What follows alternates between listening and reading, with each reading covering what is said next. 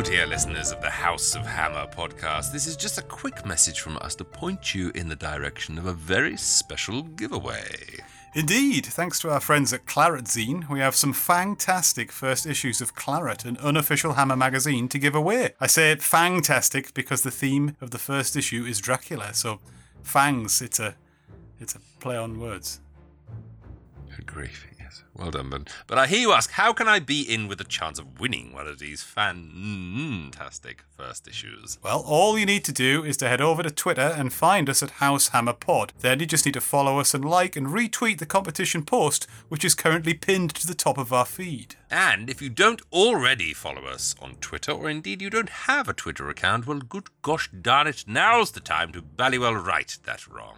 And I must say the first issue of Claret magazine is very, very good and packed full of Dracula chat and original artwork. Speaking of Dracula, we are currently making our way chronologically through the Hammer filmography and hip deep in some fabulous amateur detective stories and radio adaptations. But when will we get to the horror? Well, I'll just consult my scientific calculator, and by my estimations, not until sometime in 2024. Well, then perhaps in the meantime we can convince the fine folks at Claret to do a River Patrol episode or a Sporting Love special. They'd be fools not to, my friend. Well, frankly, I'm disappointed they didn't begin their fine run with these world-class ideas. Anyway, do head on over to Twitter and enter the giveaway, and if you're not fortunate enough to win one, remember that you can always purchase a copy by clicking on the link in the show notes of this episode. The Quatermass experiment.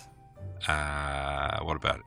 That will be, by my calculations, the first horror film we cover, ETA Summer 2024. I see, but when do we get to the real blood-curdling horror?